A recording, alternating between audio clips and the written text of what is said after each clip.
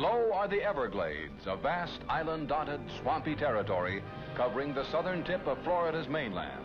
Its 5,000 square miles include almost impenetrable vegetation and thickets of cypress, pine, and mangrove. Thousands of kinds of wildlife, many of them unknown anywhere else in the continental United States, live here.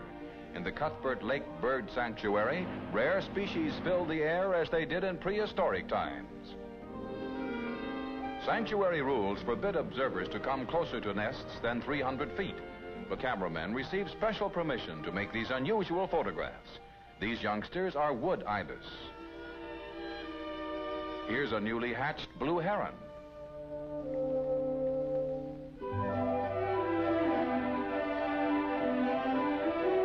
Flocks of wood ibis, a relative of the stork, cluster together in their corner of the refuge.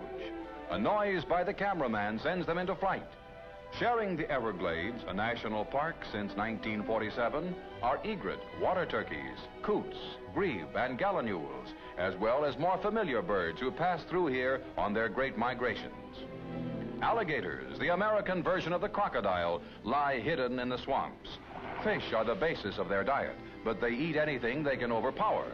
Although one of the most deadly residents of the Everglades, they can be handled by experienced swampmen.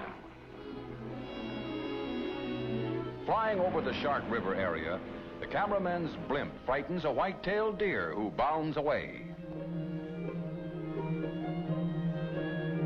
Also called the Virginia deer, the whitetail is a native of North America.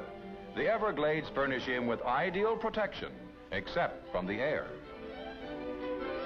Slow-motion films show the easy grace of the deer as he leaps through the swampland. An endlessly varied wilderness, Florida's Everglades are America's tropical example of ages past.